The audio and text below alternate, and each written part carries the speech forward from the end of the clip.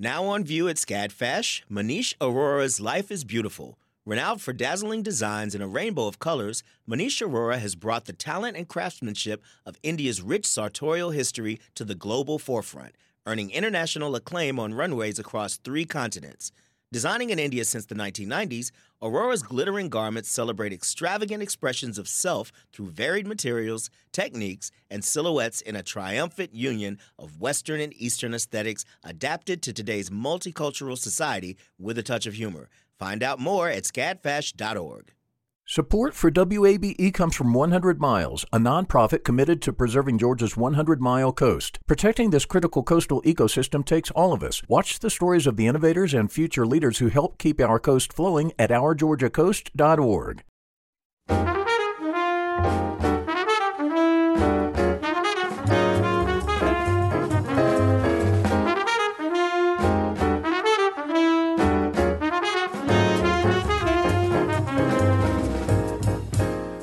WABE in Atlanta, this is City Lights. I'm Kim Droves, in for Lois Reitzes. Thank you for joining us.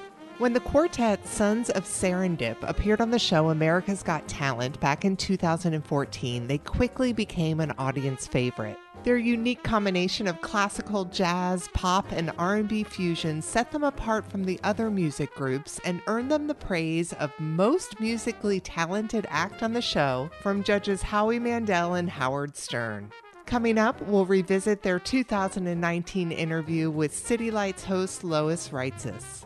And later, we'll hear about the art of wood turning with the Moulthrop family. But first, the live performance event, My Name Is Not Mom, is a comedic journey through motherhood. The show stars internet sensations Tiffany Jenkins, Meredith Masony, and Dina Blizzard, whose combined 12 million social media followers appreciate their honest and often hilarious take on being moms. The trio brings their stage act to Atlanta this Friday, August 13th, and the comedic moms join us now via Zoom. Tiffany, Meredith, and Dina, welcome to City Lights.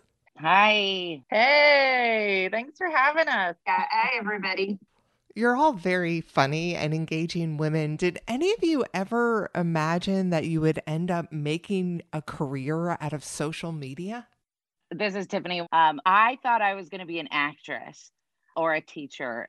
And it's crazy because now I get to dress up like weird characters and act out these skits and teach people that it's okay to be weird and unique. So in a strange way, I have fulfilled my ultimate dream. Yeah, level achieved. Well done.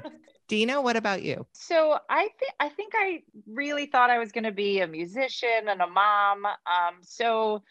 Because of, most of the things I talk about is motherhood. I think that, in some ways it was awesome to be able to do it, but I never saw this. No, I don't know that anybody could have seen this. When I was younger, was there even internet? Were there even cars? I don't know. It was so long ago. So it's hard for me to even imagine that this would be a thing. But I think the best part is that, I get to be a mom and talk about being a mom, which was pretty fun. No doubt. And Meredith, what about you?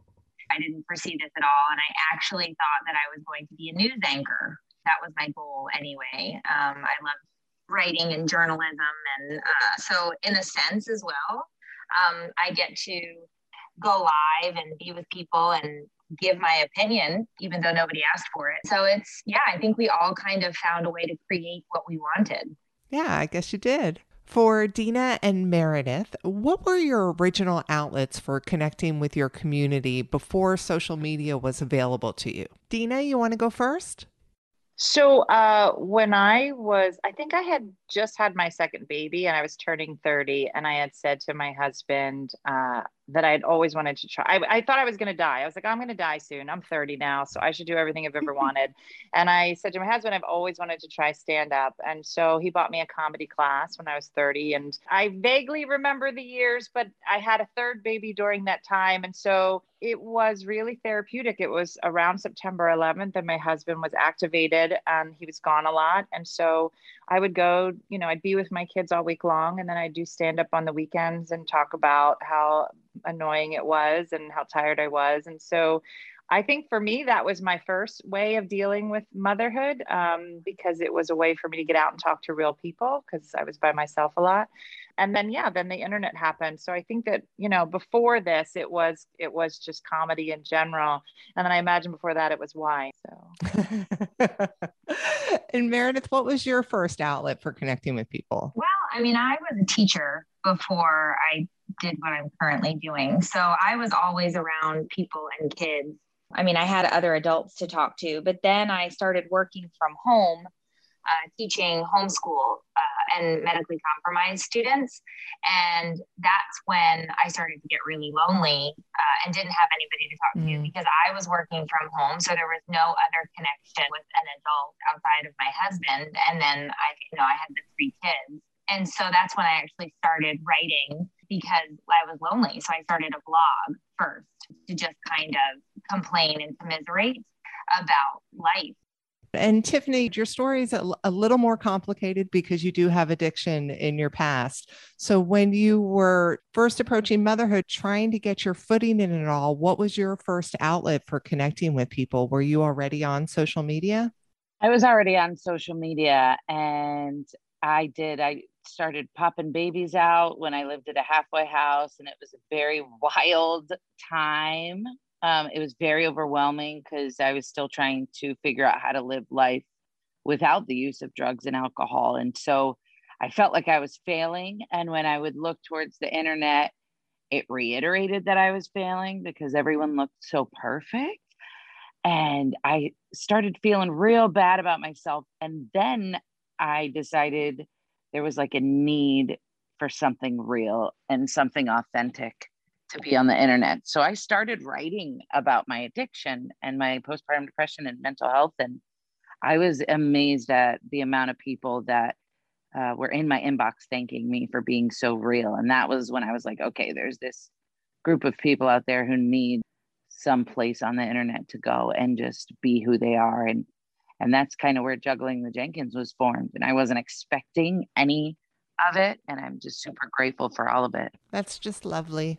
Guys, who came up with the idea for titling the show, My Name Is Not Mom? Both of them, both Meredith and Dina, in a weird way, came up with it. How so? This is Meredith. The idea of this show was a selfish one for me because I had been friends with Tiffany for many years and I had been friends with Dina as well, but sort of separately, right? Because we all live in different places and we had met through different ways. And during the pandemic, I spent a lot of time speaking with Tiffany, a lot of time speaking with Dina, and we all spent a lot of time with our communities. And I wanted to find a way to kind of bring us together because I realized we all had kids in a different age and stage and phase. So Tiffany's got the littles and I've got the middles and Dina's got the grown and flown. So Dina, I'll throw it to Dina from this point. So yeah, we kind of went through a bunch of different names and some were just plain mean, Kim. We were like, we hate kids, we're out of here. So I was just like, that doesn't feel right. Some of them were maybe too nice. And so we just kept throwing ideas around. And I think it was part pandemic. I think that, I don't know that there's a mom on the planet that is, leaving the pandemic thinking, wow, I wish somebody would call me mom more. Just kind of where we were. And so I said, hey, what do you think about My Name Is Not Mom? And Mare said, that's so crazy. That was going to be the name of my next book. And it was just kind of kismet after that. We were like, yeah, this feels right. And then everything just kind of fell into place after that. I think, it was something all of us wanted was to be able to go out and see our communities and the people that we've gone through the years with, but especially the last year and a half. And so once we kind of decided on the name, all the pieces started to come together. And we just did our 5th show last night. And I think the thing that makes this show really different is that it is 3 different brands, 3 different personalities, but all under this umbrella of just being real about motherhood. I think that that's the one thing that brings us together in a really great way. It's been a secret to all of our success. And so it's nice. It's been nice to meet, Tiffany's audience or Tiffany to meet my audience or Mare's audience and to be able to find that commonality across the 3 of us and just being funny. And I'm sure, aside from meeting each other's audiences, meeting your own in person has to be something that's kind of new for you, or at least, within the context of this many people at once. Yeah, I think that that's been kind of the amazing part. The three of us being able to meet our audiences. My son actually works on the show as well in our crew. And so he's out there taking pictures, and people will say, Dean, how are things going? Like, they know his life. They'll be like, when are you going to shave off your mustache? Like, his mustache is the most popular thing on our page. So it is funny that, you can meet people that you've never met, and yet they come up to you and say, how is Jacqueline doing with college? Did she figure out what degree she wants to be? And they know these intimate details about your life, but you've never met them. And they know you in a way that usually you would know people's faces if they knew that much about you. So there's something really beautiful about it. And I know that Tiffany has so many great stories about, other people struggling with addiction and survivors of addiction, but they're really beautiful stories, and being able to put a face to a name from the internet's been really lovely. If you're just tuning in, this is City Lights on WABE. I'm Kim Drobes, in for Lois Reitzes, and I'm speaking with the stars of My Name Is Not Mom, Tiffany Jenkins, Dina Blizzard, and Meredith Masony. Tiffany, can you share a bit about what it's like to meet people from your online community or people that have read your book, High Achiever? Yes, it's also new, and it's been tough because we haven't been able to do meet and greets yet because of the climate of the world, if you will. But there have been people who have snuck notes under the door and been like, I have your book. Can you sign it? And I've gotten people are waving my book in the crowd, and it makes me feel so good. It's so crazy to me that people are so supportive and so wonderful and so dedicated to what we're doing. It means so much that people are showing up and they're buying tickets and they're bringing their friends. It really is amazing. Well, I think it's probably a testament to how much they feel that you've given to them. And it's nice when that can turn around and you can see people's faces. I'm not the kind of person who gets up in front of a crowd of people and talks. I get super nervous about basically everything in life. But being able to be face to face with everybody and thank them in person is one of the main reasons that I'm doing this. Otherwise it would never happen. I have terrible stage fright, but I'm just so grateful to them that this is the least I could do. That's a great lesson for people. Just, a way of getting over your fears is just sometimes diving right in. I would love to speak a little more about anxiety for a second with Dina. I know that that's something that your child Brooke has struggled with in the past. Can you talk a little to some of the advice that you've given Brooke over the years? Yeah, I say we are an anxiety family. It runs deep in our family. And, it's definitely been a journey. I think most of the advice I've given has been at my most raw moments.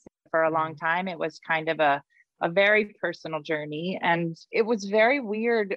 We started to recognize things with Brooke pretty early between the anxiety and learning issues and ADD. And we just weren't really sure what was going on. It was probably second grade. And so I was doing my best to just try to manage it. But through the years, it just imploded by the time she was in 8th grade. And it's hard to talk about. I hear you. How's she doing now? She's great. And I think that, Kim, I didn't think we were talking about this today. We don't have to. No. If you don't want to. No. But if it's a story you want to share, I want to hear. Yeah, no, it ends really well. She's a senior. She's going to be a senior this year. So when she was younger, it didn't seem like it was getting better. I didn't see a light at the end of the tunnel. What was your turning point? There's a video where I had a complete breakdown at a CVS after an IEP meeting. And I did that video, and it was probably the first time that after living in the funny parts of social media, it was the one where I was just hysterical. And it was probably like people will send us notes. I'm sure Meredith and Tiffany will agree. You do a funny video, people will send you notes, be like, oh, this was so funny. I really needed to hear this, and yada, yada. And they're usually small notes and they're lovely to get. But that video, I literally got pages from people all sharing their stories. And I think it was for me, the moment where you start to realize that there are so many people on this journey at different parts. And so from that point on, I just felt very empowered. And I was like, okay, then I'm going to figure this out. And I'm going to talk about it at every step of the way. And so we fought for her and got her into a great school. She goes to high school part-time, but then she was going to another school that was this place called Fusion. It's a one-on-one school, and it taught her how she needed to learn. And we started to get the right medicines for her anxiety. And by freshman year, she was a completely different kid. I think that for a long time, we were treating her ADD, and it took a long time for me to realize that we needed to treat the anxiety. We needed to be able to get her to stay in the room so she could learn. And it is now 3 years later. And I went from having a kid who couldn't put her thoughts on paper, not even 5 sentences, to now we're filling out college applications, and she's going to be a senior. Now she's, it's apparently still with me, Kim. I guess it'll be with me forever, just to think about where we were and where we are now. I totally get it. And I'm so happy for you and for Brooke and for everyone that's gotten to hear you on this journey and been able to gather strength from it. All 3 of you approach so much of motherhood with comedy. But as you said, Dina, the most interaction and engagement you ever got was when you were being your most real self. And thank you for sharing. Thanks, Kim. Thanks. Of course. Tiffany, you were speaking about getting on stage being a very unnatural feeling for you and a difficult thing to overcome. Do you have any suggestions for people of how to deal with putting yourself in situations that you don't feel like you might be a perfect fit for? I feel like the coolest stuff happens outside of your comfort zone. It's just making that step, and how do you do it? And I have been trying to convince myself that those feelings of nerves, instead of saying it's like fear, I just tell myself it's excitement, because essentially it's the same reaction in your body when you're scared of something and when you're excited. So I've been trying to trick my brain into just thinking I'm super excited. I love that. It helps. And I think that having a group of people around me to talk me off the ledge has been crucial. I'm not joking. There are days when I'm like, okay, I'm going to set this one out, guys. And Meredith is like, Tiffany, you can't. Your name is on the billboard, so that's not an option. Just reminding me of the purpose of why we're doing this. It's bigger than me, and it's bigger than my fear. And my fear has held me back from so much and steered me down some really dark paths in the past. And so I'm using the fear to propel me for a greater purpose, which is getting out there in front of people and making them laugh and realize they're not alone. That's awesome. That's just awesome. So let's talk a little bit about this stage that you guys are all getting on. What can someone expect from the show? Meredith? Yes, we each have our own sets. We're together on the stage at various times throughout the show. Like we have video elements. We have all of that and more. Yeah. This is Dina. As Meredith kind of touched on earlier, we are all at very different stages of motherhood. So I think that that's kind of another awesome part of what brings us together so well is, we're getting Tiffany's perspective of, raising kids at those younger years, and Meredith kind of struggling with all things puberty and middle school and elementary and high school. And I'm at the other end of the spectrum in high school and college. So I think that, anyone coming, no matter where you are on that motherhood journey, this will resonate with you, whether it was a few years ago or it's coming up. We have, women coming with their mothers or their daughters, groups of friends. We always have a handful of fellas that come to the show who have a lot more fun than they expected. I think that you can expect, the same fun that you can see on the internet. And we always have a talk back at the end and have a really great time with our audiences. So you're going to be able to have that experience with people one-on-one live is probably the most unique part of the show. Have you had anyone that has been an audience member that you've heard from that doesn't have kids that found it surprisingly relatable? We had a guy at the show the other night. It was his birthday, and he had no idea why he was there. His wife and daughter were like, "It's your birthday. We're going to take you to a show where you don't know any of the people on it." And his name was Al, and he got on stage, and he was part of our panel, and that was so fun and weird. But no, I don't know. Have you guys met anybody? This is Tiffany. One of my family members who doesn't have children came, and I ran out to the bathroom, and she was crying tears of laughter. And she's like, "This is the funniest thing I've seen." But she's my family member, so she's probably biased. You know what I'm saying? But she doesn't have kids. Tiffany Jenkins, Dina Blizzard, and Meredith Masony.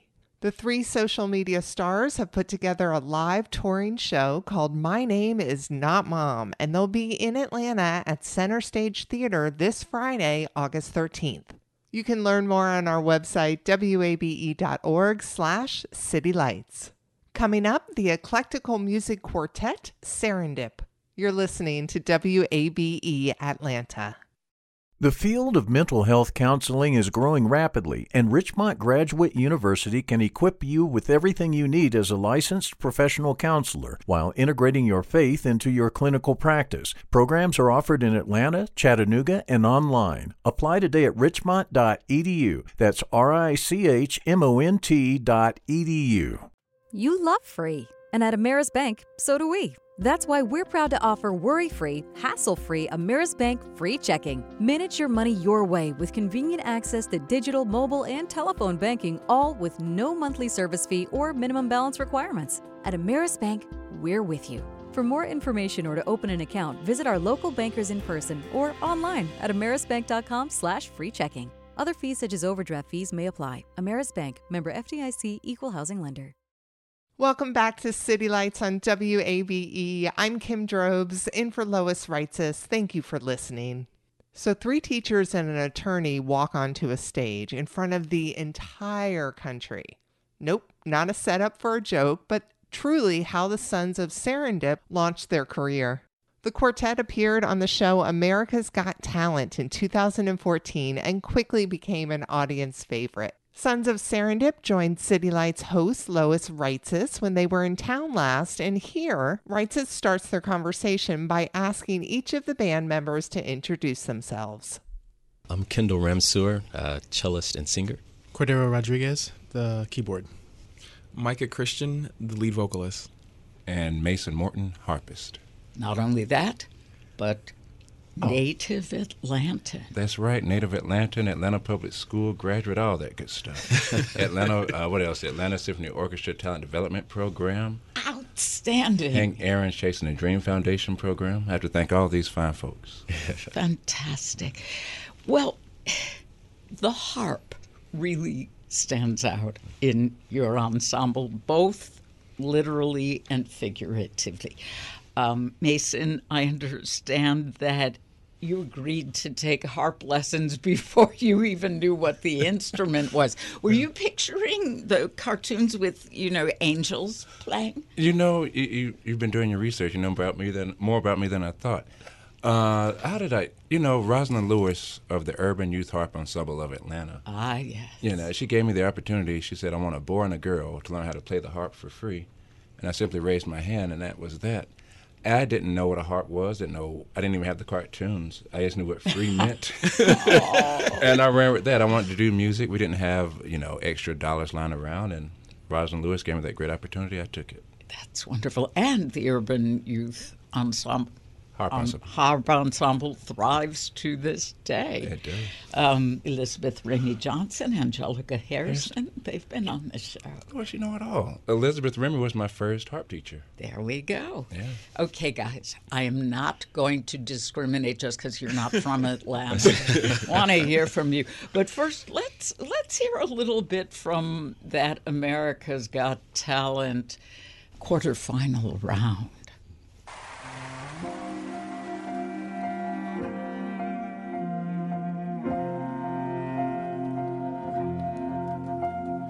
World was on fire and no one could save me but you. desire will make foolish people do. I never dreamed that I'd meet somebody like you, and I never dreamed that I'd lose somebody like you. No, I don't want to fall in love. No, I don't want to fall in love. What a wicked thing to do. Okay, so this is how America fell in love with you all. One of the things I especially love about that, the love affair America's Got Talent sparked with you, is that you are genre bashing or genre defying. Hearing the harp, hearing the cello, keyboards, lovely singing, it brings back Duke Ellington's famous saying, there are only two kinds of music, good and the other kind. But we live in an age of such specific categories within categories. How did you decide to form this group and in this way? Well, so this is Micah speaking. So it really wasn't a thing that we thought out too much. They were all roommates. Cordero and Kendall had grown up together, and so they became roommates. Mason was Kendall was Mason's first roommate, and so when they were all together, Cordero and I met, and then I met all the guys, and I'm like, guys, like there's something here that's different. And so we joked about, doing a performance together at some point in the future, but we never thought that, we'd really do it.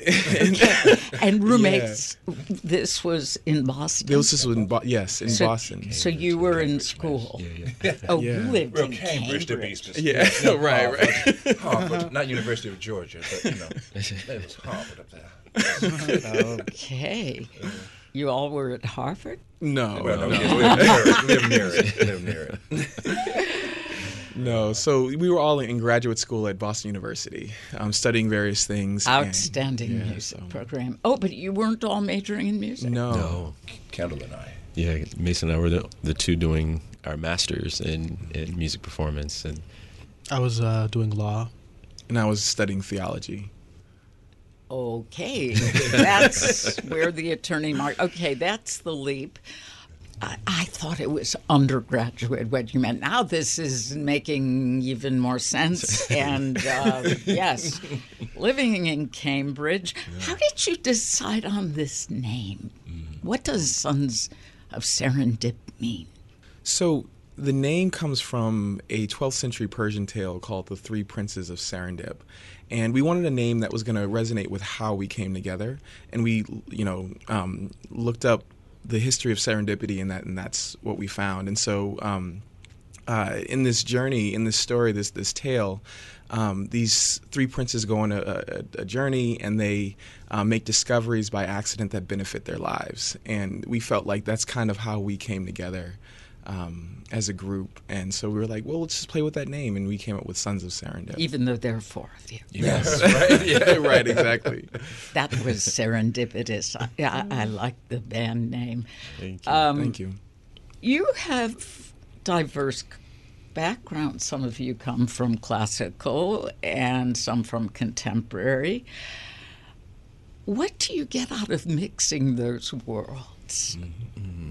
I say go ahead. No, yeah, go ahead. All right. This is me, Mason speaking.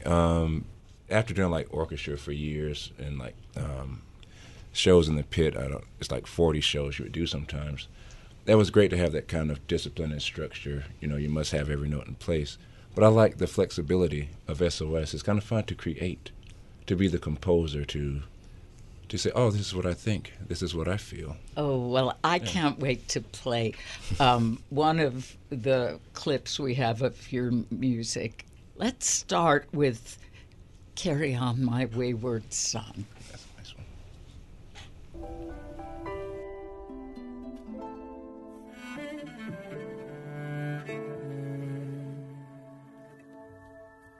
Once I rose above the noise and confusion, just to get a glimpse beyond the illusion.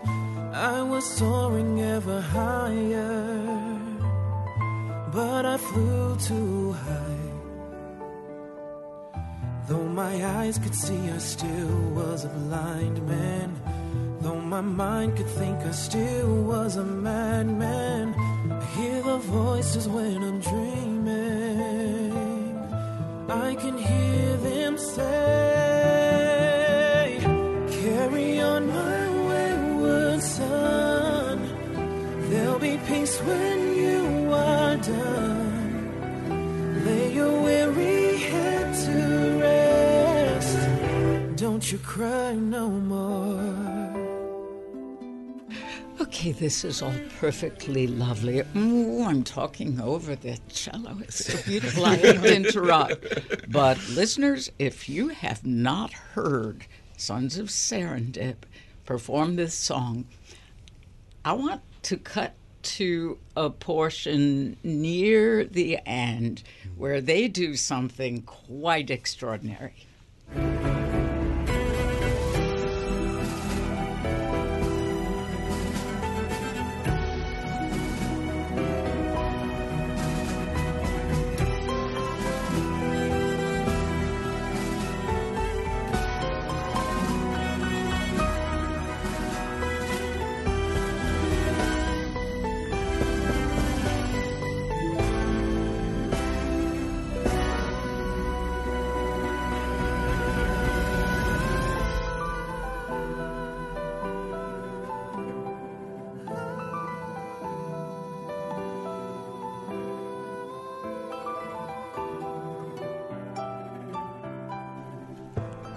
Okay. Beethoven. Not just Beethoven, but probably the most recognizable classical piece in the universe. You're quoting the Fifth. You flow into it, and then it just all feels organic. There you are back. Was this arranged? Did you do this ahead of time, or was this like jazz riffing? You want to take it? Cordero. Yeah, so sometimes we kind of jazz riff things together. This one was a little bit more calculated. We actually anticipated trying to do, like, proposing this one to do on America's Got Talent a while back.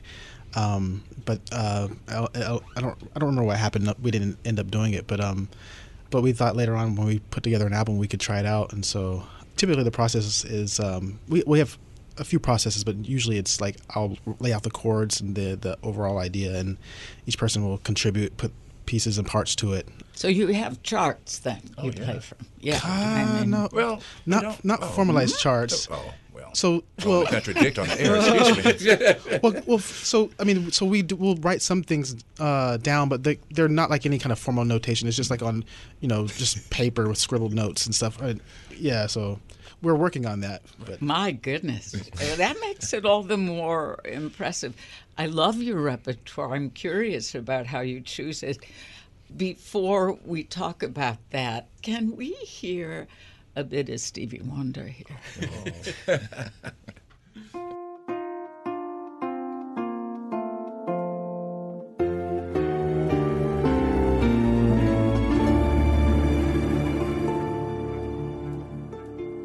Like a fool, I went and stayed too long.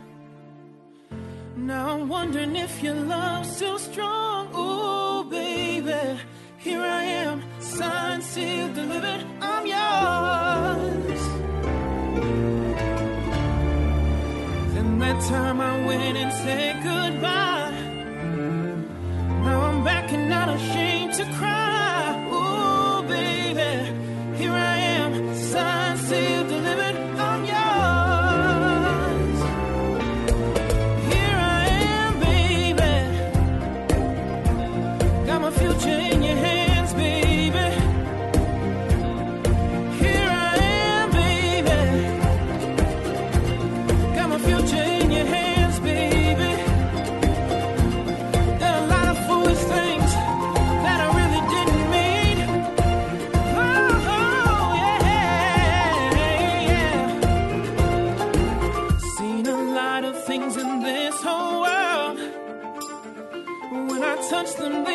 nothing, girl. Ooh, baby, here I am, signed, sealed, delivered. I'm yours. Okay. Has Stevie Wonder heard this? I don't know. He needs to. I think so. Not only that, I think the Obamas need to hear this because this is their personal song. Yes. I did not know that. Yeah, I think it was the first dance at one of the inaugural balls. So, Wow, beautiful. this is beyond fantastic. Thank you. And is it one of your signatures? Signed. Is this something you play often?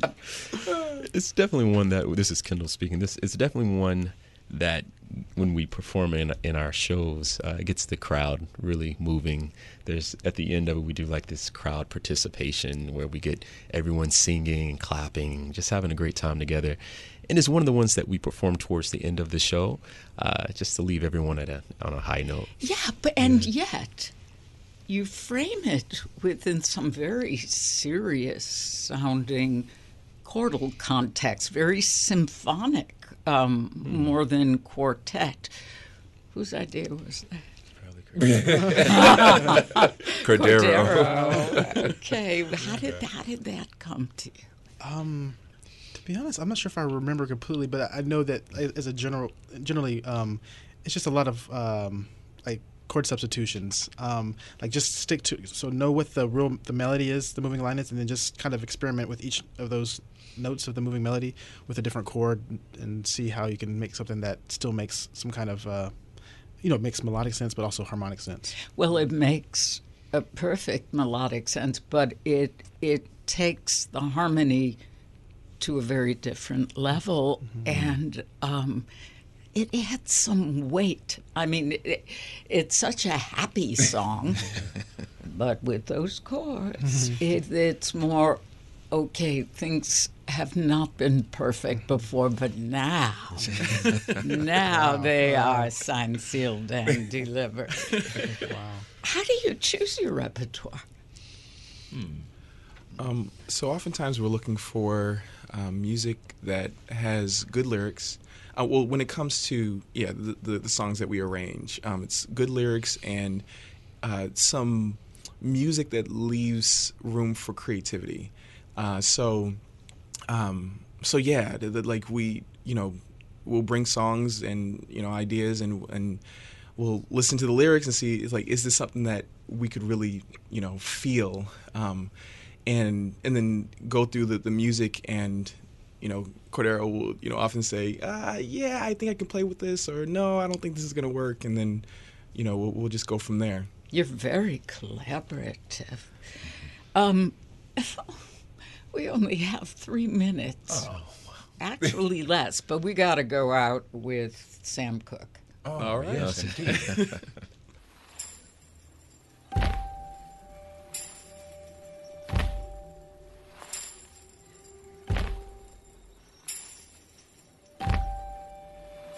I was born by the river in a little tent, and like that river I've been running ever since. It's been a long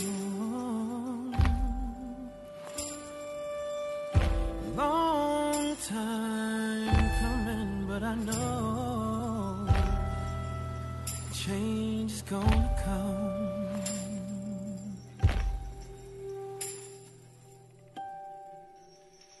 It's been too hard living. Profound. Thank you. Truly. Mason, Micah, Cordero, Kendall. This has been a joy. Thank you for us too. Yeah. And I wish you so much success. Your audiences are very fortunate. And do me a favor and send that to Stevie Wonder, please. Okay, all right. musical quartet Sons of Serendip, speaking with City Lights host Lois Reitzes. The band is currently offering a masterclass, and you can learn more at sonsofserendip.com. Up next, The Art of Wood Turning. You're listening to WABE Atlanta. Welcome back to City Lights on WABE. I'm Kim Droves, in for Lois Reitzes. Thank you for being here. The art of wood turning in the Moulthrop family has been passed down from generation to generation since the 1970s. Architect and professor Ed Moulthrop became known as the father of wood turning and was famous for his large-scale bowls and spherical wooden sculptures. Ed died in 2003, but the family legacy continues with his son Philip and his grandson Matt, both of whom are master woodworkers. A few years ago, the Moulthrops joined City Lights host Lois Reitzes to discuss the art of wood turning, and Philip started their conversation by explaining the type of tools that his father used. If you wanted to do wood turning, you bought a lathe from Sears. That was about the only supplier, and all the tools are these small tools. And he started out that way, but then he started modifying tools to make them a little bit bigger, and then try to do bigger pieces. Then he built a bigger lathe, and he built bigger tools, so it just got bigger. And then, as you may know, in 10, 15 years later, he's doing these really large pieces. Yeah. That was very interesting to watch that. And Matt, how did observing your grandfather influence your self-expression? He was a tremendous impact, obviously, with how things have turned out for me. I was started out just sweeping in a studio and progressively learned more and more of some of the skills. He actually taught all 5 of the grandchildren within the family, different aspects to the fundamental of wood turning. Part of it was timing and luck that I'd gotten into this. I was of the right age and I had the right, interest level to keep pursuing, wanting to learn more and more. I was also very young. I was a teenager, so it would have been intimidating looking back now, trying to, ask him questions I could have, because he was a tremendous force and very, very intelligent and creative. It was a very special time looking back. I read that you created your first bowl when you were 7? It's somewhere, that sounds about right. It probably wasn't very good. Oh, sounds prodigious. So Ed studied architecture and fine art at Princeton, became a successful architect, and eventually Georgia Tech professor. Do you think his architecture influenced his art? I do. How so? Just the styles he turned, and you could tell he liked Greek sculpture forms and vases and things like that, and so he copied a lot of the kind of the curvatures and lines in that.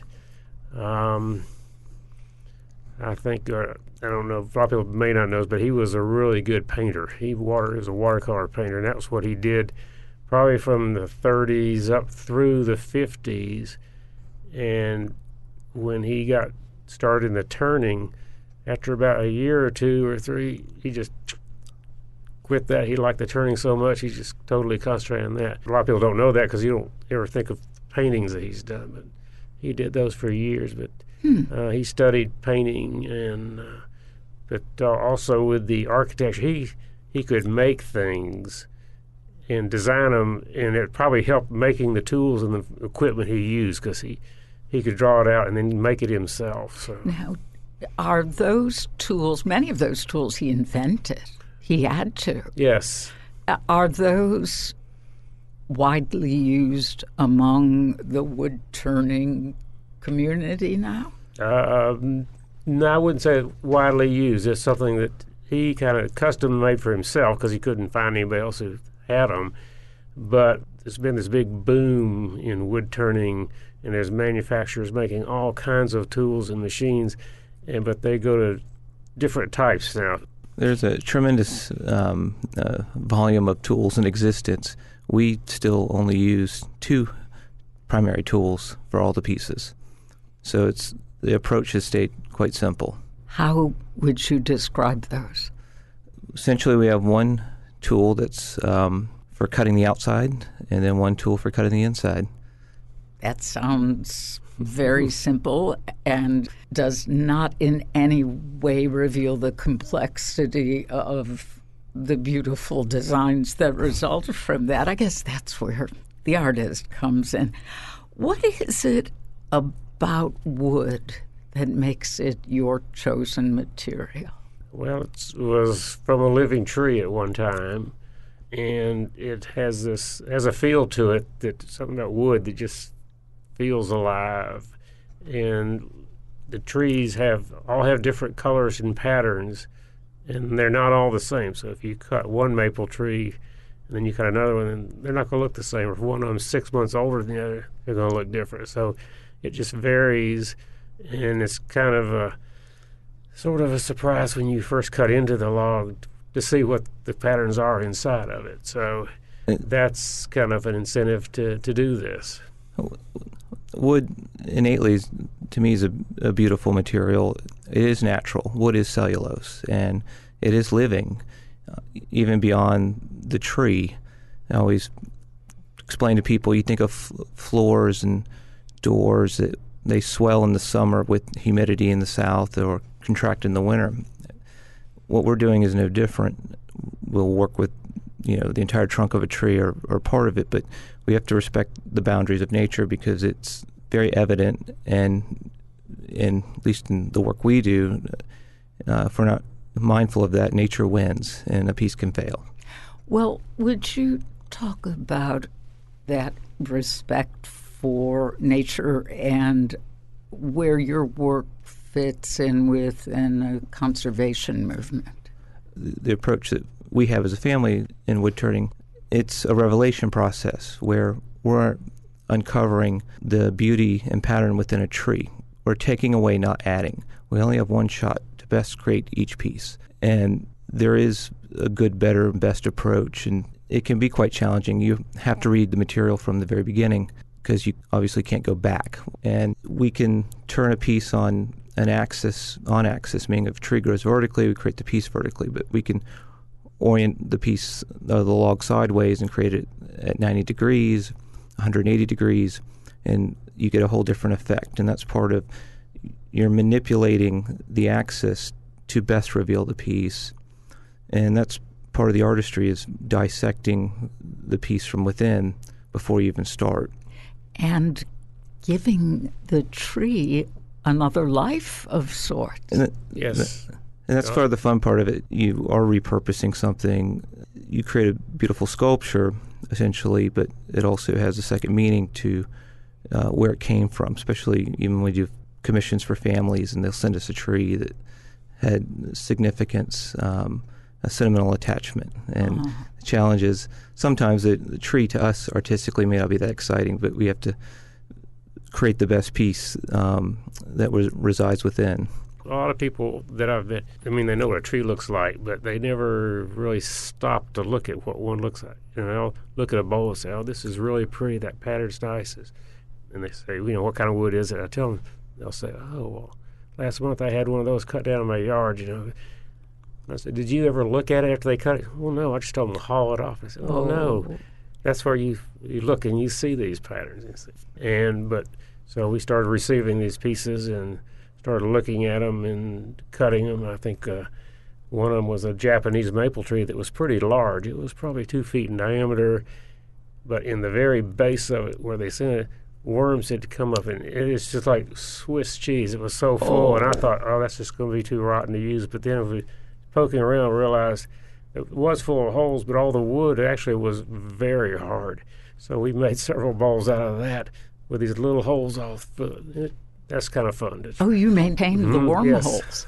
We did. They were incorporated into the pieces. That's kind of a fun thing. You say, can I really make one? So it's a challenge. I've got to be able to do this. So you make yourself do it.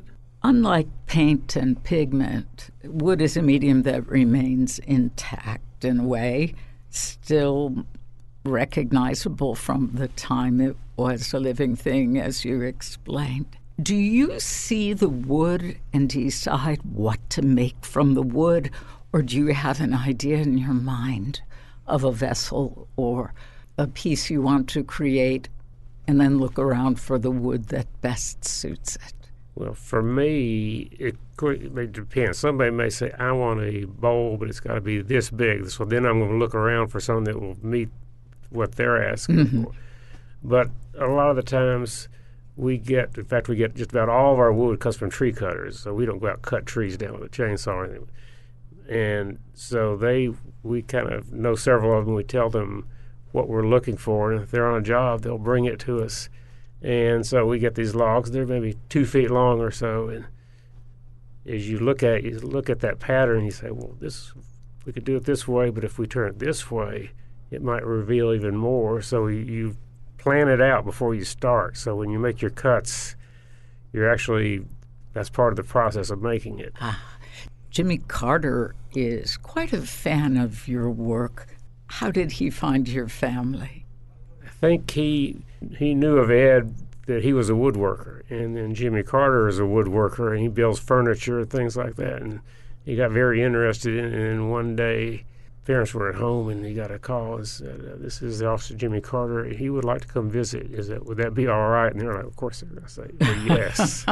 How do you turn down a president? Right. And so they said, well, this will be in about 30 minutes or 40 minutes. So, okay, well, about in 20 minutes, 2 cars with, I guess they're Secret Service people come up and they'll go around the house and check everything out first. And then he comes and had really a great visit, and he showed him how he did the wood turning. And after that, they kind of, every once in a while, there would be some sort of communication back and forth. And I remember when Ed passed away, he wrote a thing in the paper for Ed, so it was really nice because I know knows so many people. His time is so limited, but very nice. Master woodworkers Philip and Matt Moulthrope, speaking with City Lights host Lois Reitzes. You can learn more about the Moulthropes' work on our website, wabe.org/citylights. You've been listening to City Lights, our daily exploration of arts and culture. Tomorrow at 11 a.m., we'll explore the rise of self-taught artists with the High Museum's Katie Gentleson. If you missed part of today's show, you could catch up on our website, wabe.org/citylights, and there you'll find a complete archive of interviews so you can listen to City Lights on your own schedule. City Lights host and executive producer is Lois Reitzes. Our producer is Summer Evans, and Shelley Canavy is our engineer. I'm senior producer Kim Drobes, and I encourage you to follow us on Facebook at WABE City Lights. Thanks for listening to WABE, Atlanta's Choice for NPR.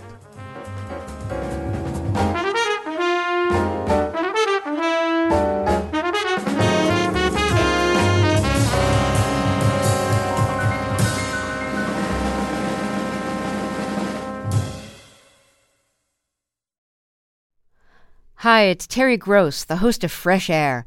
We bring you in-depth, long-form interviews with actors, directors, musicians, authors, journalists, and more. Listen to our Peabody Award-winning Fresh Air podcast from WHYY and NPR. The world is full of mysteries. Are ghosts real? Is that yogurt expired? Hey, the unknown can be scary. But when you donate to WABE, you know where your money is going. Your gift supports the journalism that keeps you informed and the programs that pull back the curtain on complicated stories. Help us make the world less mysterious. Become a member now. Go online to wabe.org/donate, and thanks.